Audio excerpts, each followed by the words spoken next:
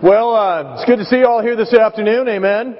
We're a little light on the singles from what I understand. We've got a number of them that are over in Catalina, but I appreciate the depth we've got when it comes to our worship service, our worship ministry here.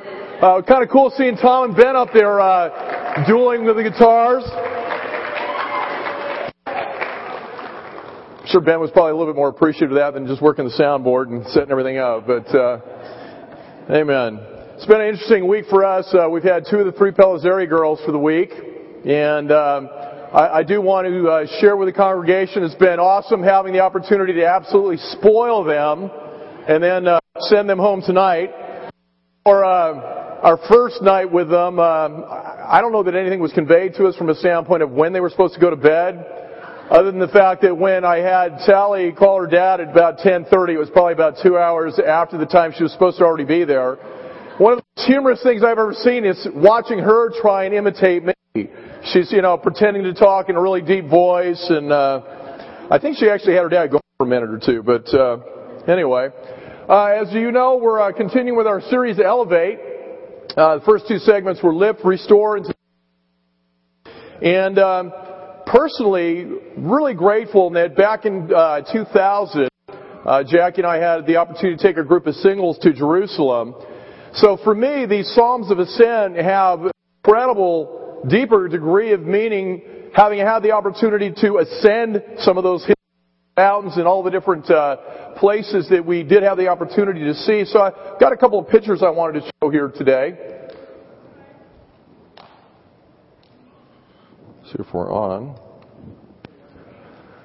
Okay, you can see that hill way, way, way in the background there with a little bit of stuff up on top. This is a modern day picture of Jerusalem. To the right-hand side there, it kind of puts it in perspective. You can see some headlights and some cars coming down one of the roads off to the side.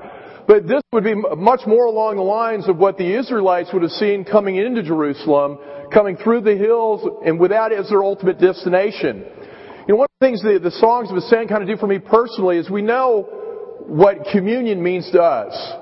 It's a time of reflection. It's a time where we think through what Christ has done for us personally. It's a time where we assess how we maybe have gotten off the path a little bit and use that time to pray, meditate on where we're at, what Christ has done for us personally, and be grateful. What I can't even begin to imagine is what it must have been like for those early Israelites as they were heading into town and they round the bend and all of a sudden they see their destination in the background there, knowing that they are going to be with God. This incredible time of worship, knowing that their sins, there are these pilgrimages that they were able to take part of, one of which where they would go to have their sins forgiven via the priest making offerings to God. This is modern day Jerusalem, shot from the Mount Zion. Basically the from Mount of Olives, where you have the Garden of Gethsemane. What you're looking at right there is this incredibly huge cemetery, over thousands of years old, and individual vaults that the Jews used to bury their people. I don't know if this would be what Jesus would refer to at times from a standpoint of the whitewashed tombs, but you can see there's this, it's called the Valley of Kidron or the Valley of Kings in between the Garden of Gethsemane and Mount Zion. And then from Mount Zion, Jerusalem, looking back across the valley, this would be the Garden of Gethsemane up to the left, Absalom's pillar or Absalom's tomb. Absalom's not buried there. It's one of those things where they've got different sites that they claim, what took place there. To the right, you have Ben-Hazir's tomb, which is an actual tomb of one of the kings that you can read about in 1 Kings. And again, another shot of the Garden of Gethsemane. One of the things I found really interesting while we were there, too, the olive trees in the Garden of Gethsemane, they've got trees that are a couple thousand years old. Now, King Herod actually went through, and a lot of that was cut down, but the trees do come back. So it's very possible that some of the trees that we had to experience, I had the opportunity to lead a devotional in Gethsemane, which is really incredible. But some of the trees that were there those groves may have actually been walked through by Christ, those actual trees, which is kind of cool. So our first passage this afternoon comes out of Psalm 125, verse 1. And as we go there, I want us to kind of think about personally some of the mountaintop experiences we have had as Christians. Things where your faith in God made evident through different blessings that you achieved or saw within your own life. I know for me, thinking through some of those modern day experiences, there's been a number of them through the years. I think one of the greatest ones for me was seeing my mother-in-law get baptized into Christ at about the age of in her late 60s. She's 80 years old today. She's been a Christian for 17 years.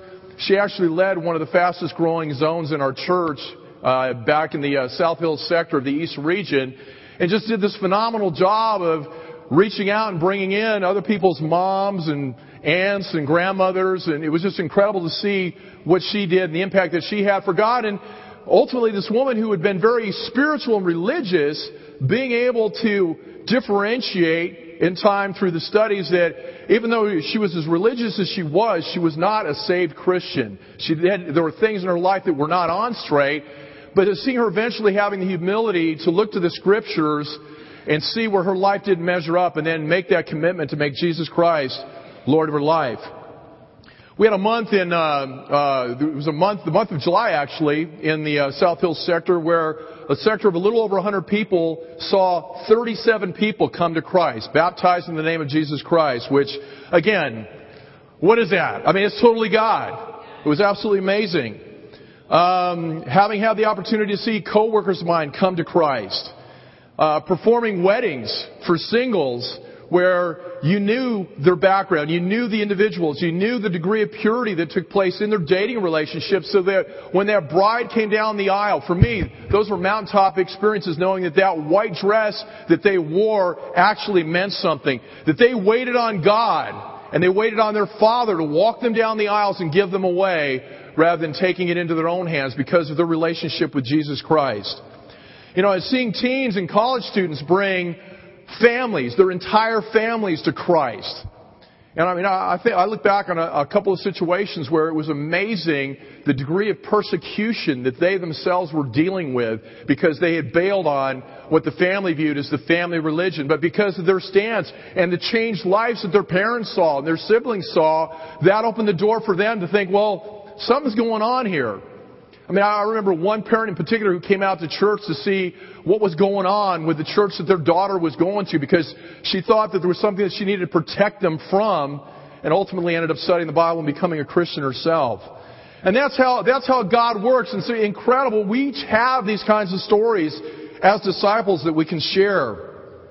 In Psalm 125 verse 1, it reads, "Those who trust in the Lord are like Mount Zion, which can never be shaken, never be moved."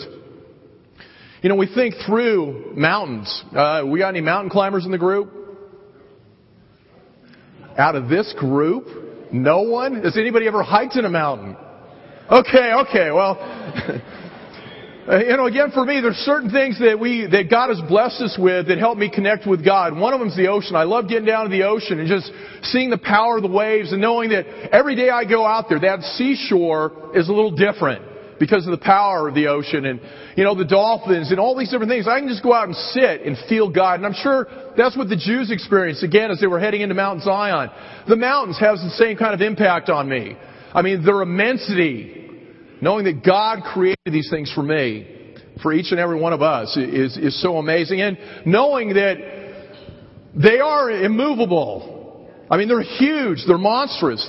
I had my mom's aunt came out from New York years ago. This is when the smog in California was a lot worse than it is today. And she spent about a week with us. And I remember her coming outside. You know, she'd go out and get the newspaper in the morning. She'd get a little bit earlier start than everybody else. And then one morning, I kid you not, I heard her scream. So I come running out of the house to find out what's going on. Well, we had one of those days where the smog blew out. And all of a sudden, there's this mountain range where there hadn't been one. And we only lived maybe 7 or 8 miles from the foothills. It totally blew her away. But that's the kind of impact that mountains can have. And with that, with the Jews, that picture that we saw earlier, when you're up on top of a mountain, is it amazing what you can see? And think of the security that represented for the Jews, and knowing that they could, and there's mountains all around Jerusalem, as you saw, and they'd have sentries on different parts of the area, keeping a watch on what was going on, who was coming and going, and they could communicate that to the city. And there was just this incredible sense of security that came through it. And we see that here in this verse. Those who trust in the Lord are like Mount Zion, which can never be shaken or moved. Faith makes us unmovable. Now we know that with Jesus says we can move mountains, but I think this is really important for us as Christians to realize and understand that faith makes us unmovable. That there's so many things that Satan wants to throw our way, so many different areas that he wants to come after us with. We all know the list. Whether it's Galatians 5, Mark 7, all the different things that we see in the Bible that talk about sin, and Satan knows exactly what our weaknesses are. But if we really go after aggressively the kind of faith that's talked about here in this passage, we are unmovable. Satan can't have any impact whatsoever in our lives. The word conquer in the dictionary basically means to overcome. One of the definitions is to overcome an enemy, to defeat somebody that may be coming at you, to overcome an obstacle, feeling, desire. Again, some of the challenges that we can have in our lives, we can conquer with God through Christ. The third one there was to gain possession or control of by or as if by force or war. And really understanding that we are in a spiritual battle each and every day of our lives. I'm going to take a look at some individuals that had mountaintop conquerors that we see in the Bible. And it's really amazing. You might want to just take the opportunity, if you've got a concordance, look at mountain. And then all the situations that involve mountaintops. Noah conquered a flood. We all know where he came to rest, right? He was victorious over that flood and came to rest on a mountaintop. Abraham conquered his doubts. Where did that take place? On a mountaintop. We know it's Mount Moriah. The Jews claim that the foundation stone of the temple there, Solomon's temple in Jerusalem, was the very place where Abraham was about to sacrifice his son Isaac. Mountaintop. Moses. Where did he conquer his fears? You know, a little bit of an interaction with the burning bush. He had a lot of fears, made a lot of excuses, but ultimately we saw how incredibly victorious he was when he had faith in God. You know, being faced with the Red Sea, God parting that for him, and then ultimately being buried on top of a mountain as he walked with God and spent his final hours on earth. Elijah, we had the opportunity to go to Mount Carmel. He conquered 450 prophets of Baal on top of Mount Carmel. Elisha conquered death. I believe it's the first resurrection that we see take place in the Bible. There was a woman who'd come to him whose son had died. He prayed to God, laid himself out on the child, and the child came back to life. Again, Mount Carmel. Jesus conquered temptation. Where? On top of a mountain. Satan took him up to a mountaintop, told him, you can have all these kingdoms of the earth. And he conquered that temptation. We also know that Jesus conquered discouragement. There were times in his life where we all know they were lonely times based on what he knew personally that he was going to have to deal with. God knew it and encouraged him at the Mount of Transfiguration, where he had the opportunity to spend time with Elijah and John the Baptist and then hear God himself say, "This is my son whom I am well pleased." Top of a mountain. And then this one, I didn't realize. It's probably because I tend to go to verse 18 rather than where it starts in verse 16. But Matthew 28, verses 16 through 20, do we know where Jesus gave the direction to his apostles? Anybody got their Bible open to Matthew 28, verse 16? It was on a mountaintop. He had his guys meet him on a mountaintop. And that's where he conquered in action. We know that after he had died, his guys kind of went back to the old stuff, which we all can do. We can kind of lose sight of Christ. But we know that that's where Jesus gave those final words of encouragement and direction to his 12. And because of that today, we're here. Because they were willing to listen to what Jesus had to say. So I think ultimately in this verse, the thing that's really important is we need to trust in the Lord. Now, I know for me, when it comes to what this talks about as being unshakable or unmovable, I wish I could say that's who I am on a daily basis. But as my wife will attest to, without any major prodding, I'm sure, is that is not who I am. I am not unmovable. There are days where I can be sad. There are days where things like joy, success, failure, challenges within the marriage. Have them once in a while. Nowhere near as much as we did 27 years ago. Amen. Thank God. Or 20 years ago. I've been a Christian now for 20 years. But there are those things that can get in there and kind of mess with your head. And if I'm not doing well spiritually, guess what? I am movable. Satan slips in through the back door, and I find myself doing things that I know I shouldn't do, things that I don't want to do. Because I've taken my eyes off Christ and forget what an incredible God I have in heaven, I can mess up. One day I'm full of faith, next day I'm empty. Thermometer up and down all over the map. And with that, I've asked myself sometimes with the security that we see in the Scriptures, is it real? And, honestly, I think each and every one of us can attest to the fact that it is. We've had the victories, and we know when we're not doing well, there's a reason for it. We've taken our eyes off of Christ. We are secure not because we are sure of ourselves, but because we trust that God is sure of us. And that's such an incredible thing. We are baptized into Christ. We belong to God. So it doesn't really matter what's going on in my head, where I think I'm at, the doubts that I can have from time to time, as we all can. But as long as I'm willing to trust in God, guess what? I am unmovable. There's absolutely nothing that can separate me from God. Let's go to verse 2. Oh, actually, I've got a quote here first. I ran across this the other day. I thought this was incredible, and I would imagine each of us can really see how this works in our own lives. It says, faith puts God between us and our circumstances. Without God, what do we got? We got the circumstances, baby. We got the challenges in the workplace, the challenges in the marriage, all these different areas of our lives. It would be just the circumstances. But with God, God's the buffer. God's the one that can keep us on the right path. God's the one that can keep that path that seems like it's going all over the place smooth. So we can stay focused on Him. The opening phrase of the psalm that we saw in verse 1 is, those who trust in the Lord. It's not a matter of trusting in our own performance, our own morals, righteousness, health. Not trusting in your evangelist, your discipler, your doctor, the president, or the economy of this nation. But it's based on those who trust in the Lord. Those who decide that God is for us, and He will deal with anyone or anything that wants to mess with that relationship that we have with Him. As we see in verse 2 here, it says, as the mountains surround Jerusalem, so the Lord surrounds His people now and forever. What are we talking about here? Protection.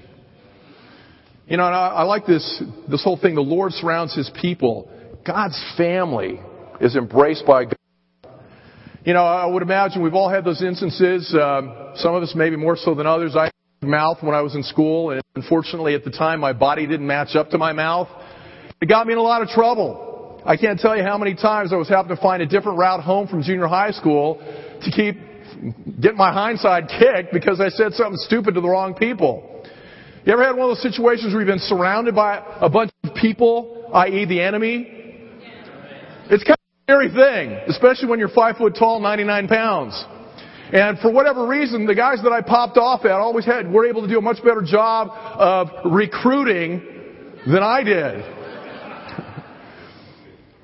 This is what happens when you offend everybody. I guess I did a lot of that when I was in junior high school. But how much better is it to be surrounded by God? It doesn't matter what's coming your way. Being surrounded by God. This is what's being talked about in this passage, is the mountains surround Jerusalem. And is it a part-time thing? Does God kind of check into the security booth once in a while and, hey, I wonder how they're all doing down there on that little blue orb I made? No. It says He surrounds His people now and forever. I don't know about you. I find that incredibly comforting. It doesn't matter whether I'm dealing with fear, depression, doubts, financial issues, wondering about my parenting skills, wondering about my husbandry skills as a spouse. It doesn't matter. As long as I'm faithful and I focus on God, I can conquer all those things. We can conquer all those issues and challenges we may have in our lives. So again, protection. And I think with that protection, we see the permanence that God promises us here. It's amazing today. How many of you have alarm systems in your home? A few. How many of you have alarm systems in your car? You know, you get into that little finance office, and back in the old days, cars didn't come with alarms. You know, when I was growing up. And now it seems like everything's got the little remote and the little noisemaker. Nobody pays attention to it anymore because they're all out there beeping at one point in time or another. Except for my neighbors when it's somebody else's car and they think it's me. Anyway. But you know, it's amazing the time and money we will spend on protecting our stuff. How much time do we really spend protecting what God has given us from a standpoint of our salvation? You know, when it comes to our relationship with God, getting into the Scriptures, our time of prayer, and knowing that God is there to protect us forever. You know, will God answer prayer? I think so. I've seen it. I would imagine if you guys had, and some of you just even in the early days of studying out the Bible, when you started praying, you saw certain things coming together in your life, things that you tried for years to overcome and had absolutely no ability to do so. But all of a sudden you invite God in, victory after victory, conquering sin after sin or situation or whatever, but just incredible breakthroughs. You know, just remembering that God is our ultimate defense. God, through Jesus Christ, is our advocate. Jesus is our intercessor. He's the ultimate payment for our sin. He makes us righteous before God. And I think really understanding, we can get caught up in our situations and we lose sight of God and we lose sight of the protection that's promised here. And ultimately, what ends up happening? We start, instead of feeding our faith, we feed our doubts. And it needs to be the other way around. We need to continue to feed our faith and starve our doubts. You know, I think you guys I've used Gordon Ferguson taught the book of Romans a number of years ago, and there was just this incredible analogy of these two dogs going at it. I mean, you know, you got righteous pit bull and you've got wicked pit bull. Which of the two is going to win? Yeah, somebody said it. The one you feed. You know, the righteousness isn't going to have a whole lot of power over wickedness if he's not being fed, and that's how it goes with our own spiritual walk. We need to feed our faith. We need to trust that God will take care of us. You know, in this particular passage, the word trust means to extend oneself out fully, totally letting go of everything. You know, you've heard it said, we let go and let God. Not trusting in our religious ritual or ourselves, trusting in Christ who's gone ahead of us. With that and the protection that we've got from God, we will not be shaken.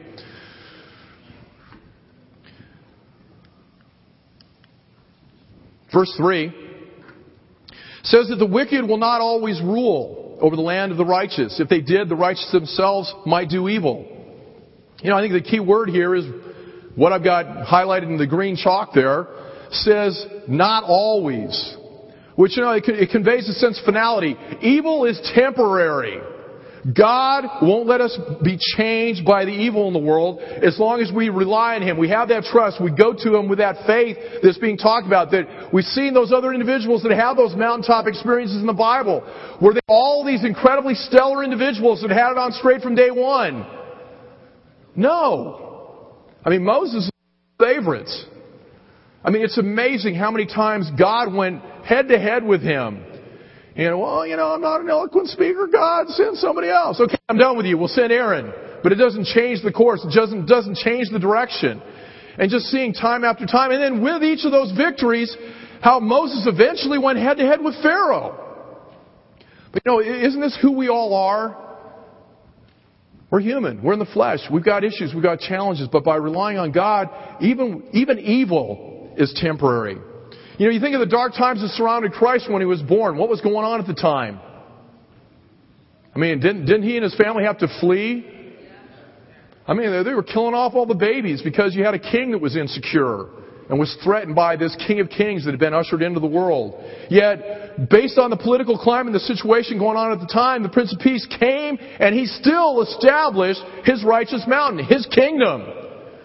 So I think what we can see here in verse 3 is the psalmist is guaranteeing the future of God's people, which aren't going to be affected by anything that comes our way in the world. Nothing will change our destiny, which is foreordained by our sovereign God. Paul proclaims those God foreknew, He also predestined to be conformed to the likenesses of His Son. Romans 8 verse 29. We come before God, we're pure and blameless. We look to God as how Jesus Christ looks to God. I can't even get my mind around that one. I mean, that blows my mind knowing that because of what Christ did for me, God's perception of me is the same way He looks to His Son. That's why we are His family. I don't know about you, that's encouraging. 1 Corinthians 10, verse 12, when it comes to just this whole concept of evil, it says, if you think you are standing firm, you'd better be careful that you do not fall. Every test that you have experienced is the kind that normally comes to people. God keeps His promise, and He will not allow you to be tested beyond your power to remain firm. At the time you are put to the test, He will give you the strength to endure it and provide you with a way out. Who can find us guilty if God has declared us innocent? And that's what we have through Christ. And that's why it's so important for us to hang on to that trust in God, that faith in God. As He sent Jesus to die for us, Jesus had doubts, I'm sure. We saw it in the Garden of Gethsemane. I mean, He was crying out to God, God, if there's another way, please. But ultimately, that faith and trust that He had enabled Him to complete the task set before Him.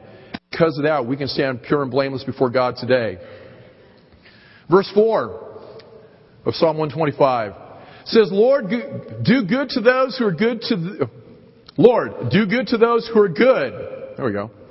To those who obey your commands. But when you punish the wicked, punish also those who abandon your ways. Peace be to Israel. It's pretty clear. God will reward those that do good. And to be good, or in some of the older translations, to be upright, it means to travel in a direct path. So the Hebrew word is used in this particular situation, actually it's used in the building of roads. You know, you get out there, and we got a number of engineers in the group. What are some of the challenges you have when you go to lay a road? Man, there's hills, there's mountains, there's rocks, there's lakes, today we've got the Environmental Protection Agency, there's one-eyed owls and, funky looking frogs, and you got all these things you got to take into consideration, and it has to be smoothed out in order to lay that road down. It's the same thing here. Peter says in 1 Peter 1 verse 5 that we're kept safe by the power of God. God's the one that builds those roads. And I think one of the things we can see here too, though, in verse 5 is what's one of the other things that can happen. It says, but you punish the wicked, punish also those who abandon your ways. I appreciate Andy's communion today. There was a lot of good meat there today in light of how we've got freedom in Christ, but what do we do with that freedom, ultimately? I think we see this. People that abandon God's ways. It says, God's ways here, your ways, God. And I think one of the things that we understand is that authentic faith produces a faith that lasts. True believer are those who in the midst of evil refuse to compromise anything that they have that's been established as the truth that we have from God. I want to take the opportunity for a moment here too just to commend some of those true believers that we have here in our fellowship.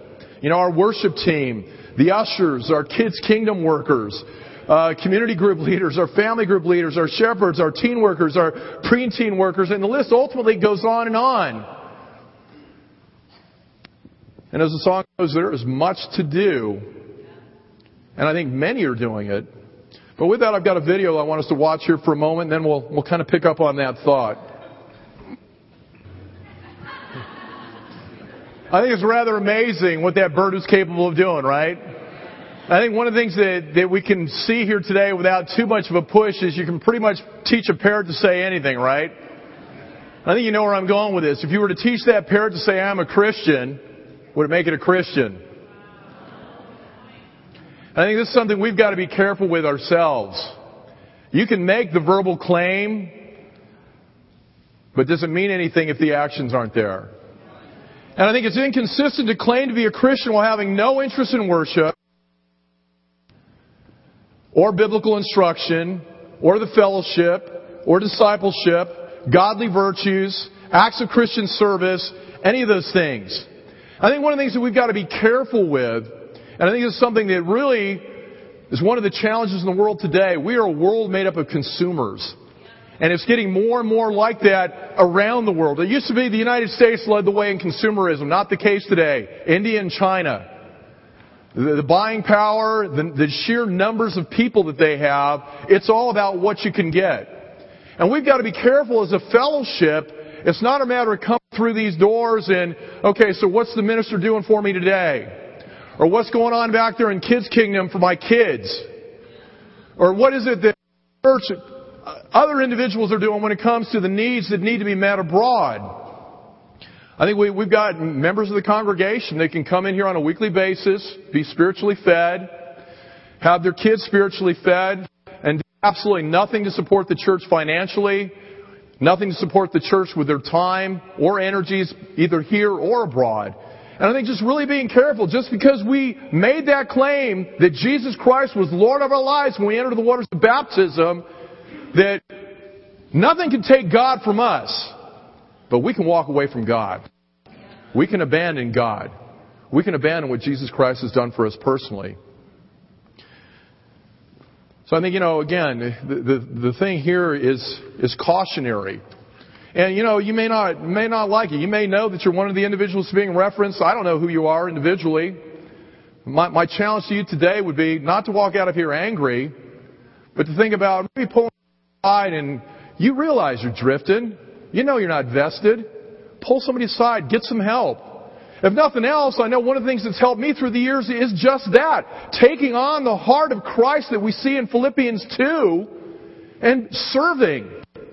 I mean, some of my greatest victories have been in Kids Kingdom, doing that as an evangelist when I was up in Ventura, working with preteen kids, a couple of them with single parents that had some major challenges. Seeing these kids at the beginning of that 6-month period not wanting to be involved at all, and as time went on, getting those hugs from them in the fellowship, having them lead the small groups, being involved on a whole other level. That stuff works on the heart. And that's what we're dealing with. You're not vested here. It's a heart issue. It's nobody else's fault. You can claim it's, what's preached or the discipler or the group you're in or whatever it is. That's not the issue. I can guarantee you that. Because there isn't anybody in here that died for you. There's only one person that did, and that person's Jesus Christ. Amen? We're going to close with Romans 8. Oh, actually, don't turn there yet. Verse 5. Just one other thing I did want to mention. It talks about how the peace will be upon Israel in verse 5 of Psalm 125. And I think, one of those things that we need to understand as Christians, and this is sometimes why we can get a little drifty sometimes when it comes to our walk, is the peace that's being talked about here. Peace isn't simply the absence of conflict. Because as men and women living on a planet that is in a fallen state, there's always going to be conflict. God doesn't promise that that's going to go away magically when, we decide to become a Christian. That's not the case. Peace is a serene trust in God's vigilance as our protector. Knowing it doesn't matter what goes on around us, we're protected by God. It doesn't matter what goes on around us, but because of the blood of Christ, we're redeemed through that blood. We've been stamped. When we get to heaven, God's going to pull out His little UPC scanner or whatever the heck He uses, and guess what? The gates are going to pop open. That's what we've got to rely on with God. No confidence in our performance or what we view as our individual righteousness or even our church. We need to trust in the perseverance of our Savior working within us in the Holy Spirit. Our eternal life begins the moment we are baptized into Christ. Our sins have been paid for. Our salvation has been accomplished, protected, and one day in heaven it will be completed for each and every one of us as long as we remain faithful to God. Just as we saw with Jerusalem, it being a fortified city, we rely on God, we walk with God on a daily basis, we will feel that fortified and secure each and every day. Amen? So we're going to go ahead and close out here in Romans chapter 8. And I think, there are going to be times where we may wander around a little bit like lost sheep at times. Been there. But the Good Shepherd will always bring us back into the fold. We may slip, we may stumble, but God will hold on to us. And we can see that here in Romans 8, verse 28. It says that we know in all things God works for the good of those who love Him, who has been called according to His purpose. I did want to share one other thing here, just a little detour. I got some incredible news at the beginning of service today from Nicole Lee. Many of you know that there was potentially cervical cancer that she was looking to, having to contend with in her own life. And I really want to thank the brothers and sisters that have been praying for her. I mean, it was so awesome to see her walk up to me today, big old smile on her face and saying, you know what, Steve? I'm cancer free. And this is the power that we have through Christ. Amen?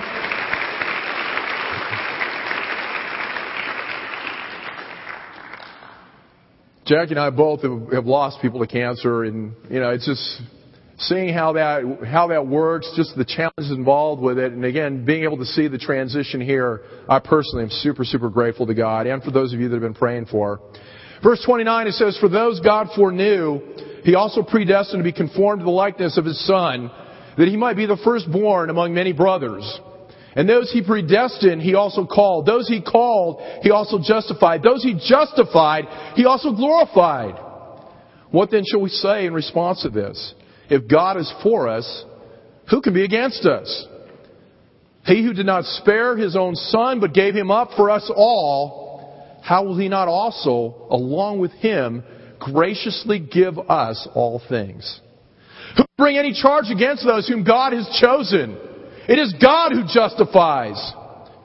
Who is He that condemns? Christ Jesus, who died, more than that, who is raised to life, is at the right hand of God and is also interceding for us. Who shall separate us from the love of Christ?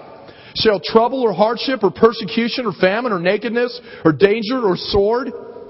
As it is written, for your sake we face death all day long. We are considered as sheep to be slaughtered.